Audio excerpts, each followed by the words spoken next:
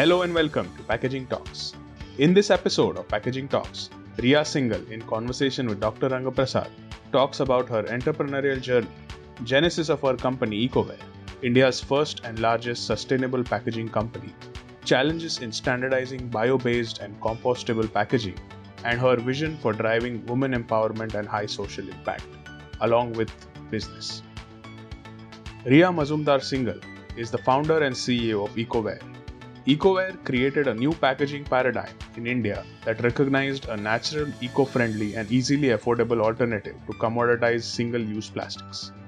Riya is a Nari Shakti Puraskar awardee, the country's highest civilian honor for a woman by the President of India and a young global leader of the World Economic Forum.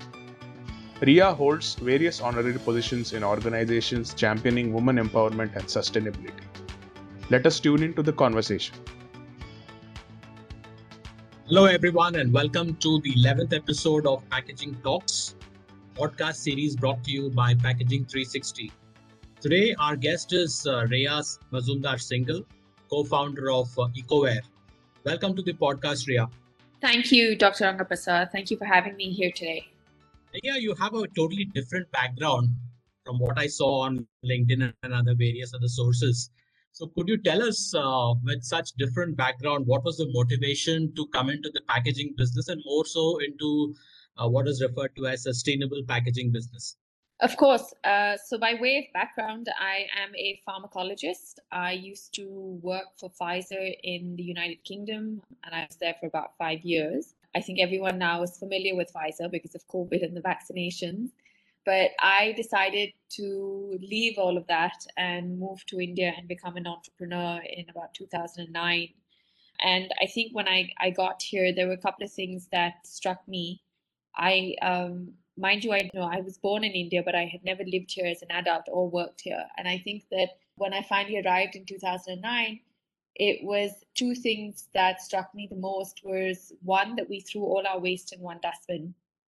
And that was just something I had not done as an adult. And the second thing was that we were so freely eating out of plastics and using plastic and styrofoam. It seemed to be the only packaging that was being used at the time. And no one really understood the negative impact on the environment or on human health. And the motivation behind Ecoware was threefold. One was to provide something that allowed humanity to eat safely. So it didn't change the nutritional value of the food that you put in it. It didn't end up in the ever-growing landfills. So it was safe for the environment. The second thing is that we are a purpose-driven organization. So we were very clear that we wanted to create impact in everything that we did. And the third was authenticity, because there's an absolute, immense amount of greenwash that is out there. And we were very clear that we wanted to provide, a genuine, true solution to an escalating problem, ultimately.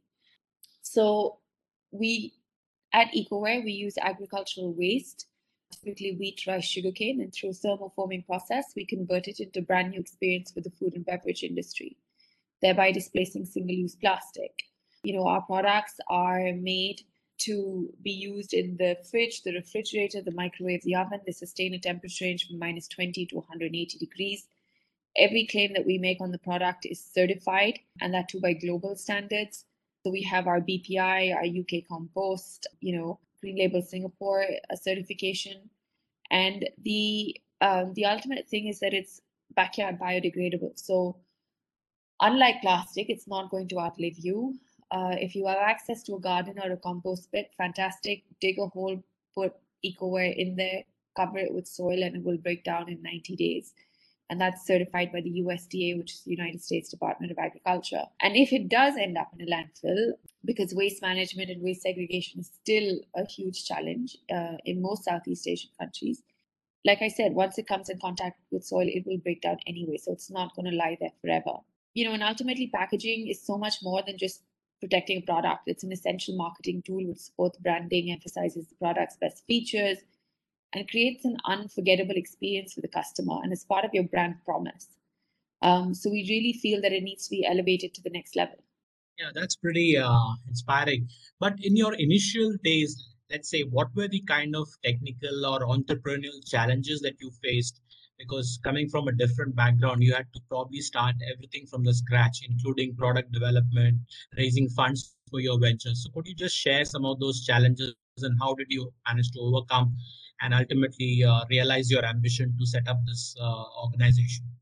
Of course. I mean, there have been a fair set of challenges. I think one of our deepest and I think largest challenge remains the lack of awareness and education, right? So when we started, nobody knew what it meant for a product to be truly biodegradable or compostable and what that genuinely meant. Till today, there is very little certification or standards that govern us in India, which is why we've looked at global standards and global certification. And we've spent a lot of time educating at a grassroots level to say that, we're out to look, this is a closed loop solution, and this is what biodegradable means, and this is what compostable means. So education and awareness play a huge part. And mind you, we started in 2009, so this was much before any Swachh Bharat campaign, any Clean India. We were at a phase where I think we had a lot of bans that were there, that existed, but were never enforced. And I feel that when you educate somebody, the change in behavior is more likely to stick because it's an educated choice versus a ban being forced down them.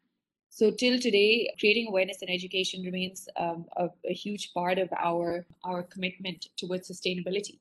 The second was, I think, just creating a market. We obviously, our wholesale markets in Delhi NCR are revolved around Chandni Chowk and Sadar Bazaar. So to convince generational traders that sat there to ditch the plastic and to sell eco-wear instead was quite a challenge. And mind you, that was a product at the time that they'd never seen before. So for a 27-year-old woman to say that forget plastic, you sell this instead, this is the future, certainly took some convincing. We've had, no support from the government. So one of our challenges even today remains lobbying of GST exposure. So we are currently exposed to a 12% GST on our product. We would ideally like to have that down to zero, if not certainly lower than 12%. We are always that we're lobbying for, because we feel that it'll just help make it more commercially viable and it will just help mass adoption basically. So these were, I would say, are the key challenges that we faced so far. You said you started your journey in 2009 as a startup organization when, the concept, as you said, the concept of Swachh Bharat and the other startup revolution associated with sustainable packaging weren't there on the scenario. So from there, what were the initial markets that you created and how have you been able to grow this market in the last 10 years? Just take us through the journey of what kind of customers were there, brand owners who accepted your product, or were they institutional buyers? How did you build the growth path for your organization? So I think that, honestly, when we started as a bit of an experiment. Part of my market research was going into these wholesale markets. I picked 5 things that sold well in plastic and styrofoam. And I said, let's just provide a healthier alternative and see what happens. So we started off pretty much in the plate and bowl business, which was catered more towards dine-in. And the way the market has evolved in the last 11 years, we've seen food tech come up. We've seen more deliveries happen. We've seen more cloud kitchens, and especially post-COVID as well. We've seen F&B really steer towards the delivery model. So I think it's fair to say that we certainly started in the a dine-in, but we've in terms of our products, we've really evolved to cater to the takeaway in the delivery market. Our revenue channels on a whole include one, which is the travel food sector. So one of the biggest feathers in our cap is convincing the Indian Railways to ditch their aluminum casseroles and to replace that with our biodegradable trays. The second is the quick service restaurant segment. So we've worked with the likes of Haldiram, Starbucks, Cinnabon. The third is large-scale office canteens. So we have pan-India contracts with the likes of Sapient, Bain, Goldman Sachs, JP Morgan. The third, obviously this was more pre-COVID, but we've done a lot of zero-waste events, be it sporting events, be it musical concerts, etc.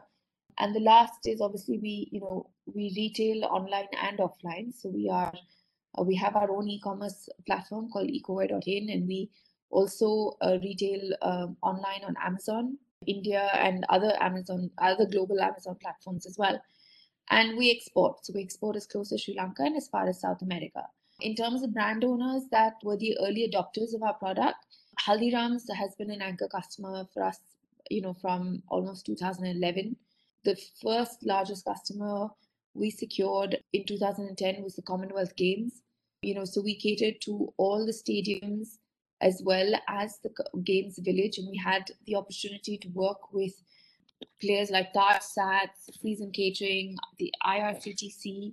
So, we've basically evolved from there, and now we've got a mixed bag of customers, like I've mentioned. So there is the institutional, there are individual brand, single owner restaurants, there are retailers. It's a mixed bag basically.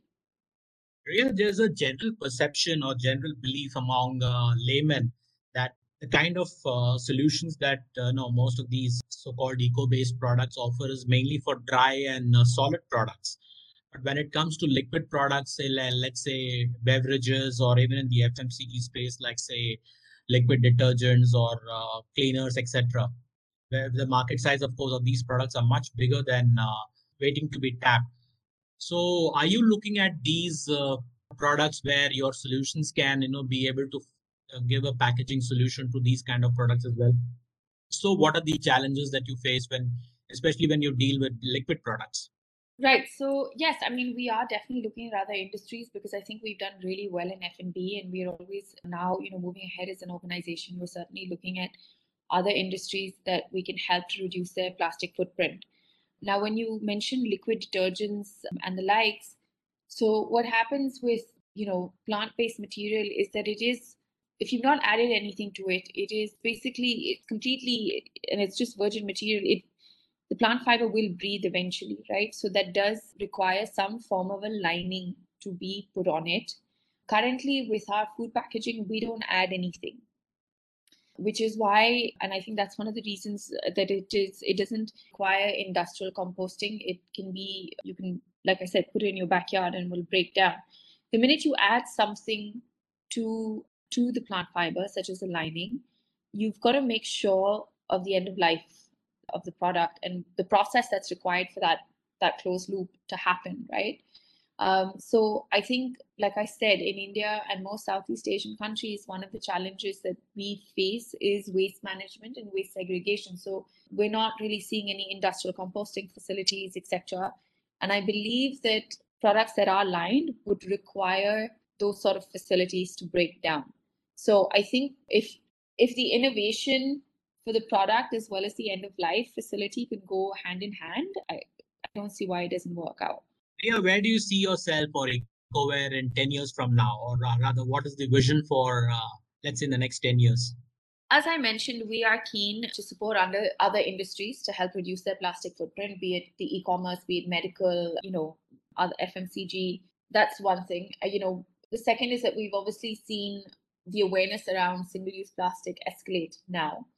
And we're looking, we're seeing a lot more plastic bans come in globally. So we see a lot of growth in the food and beverage sector. And for us, there's plug and play growth that we want to be a part of, because single-use plastic is a global problem and we wish to be a global solution. The third thing is that just R&D around feedstock, is something that's really important because we are a biomass-rich nation. So to see what types of agri-waste and how much of it that we can use and consume as our raw material is always a very important part of what we do. And the third thing is just to simply scale our impact. We are really proud of the impact that we've created in the last 11 years. It's been threefold. From an environment perspective, 100% of our revenue is derived from a circular economy model. We've got social studies done on us to show for every dollar invested in the company, there's a $2.47 return. From a social perspective, we create an industry that never existed before. I'm really passionate about improving the role of women in manufacturing. And we want to create more jobs now and opportunity now more than ever. And from a health perspective, we've just got fewer people using plastic, which I think is better for them and the environment. And that's something that we're looking to scale. Great, Riya. Thank you for sharing your ideas and your journey and also the vision for the future. It was great talking to you. Thank you for your time and being a part of Packaging Talks. On behalf of Packaging 360 team, we wish you all the very best in your future endeavors. Thank you. It's been an exciting interaction, and I thank you for having me. Thank you for joining us for this episode. If you enjoyed this episode, do check out other episodes of Packaging Talks on www.packaging360.in or on your favorite podcast app.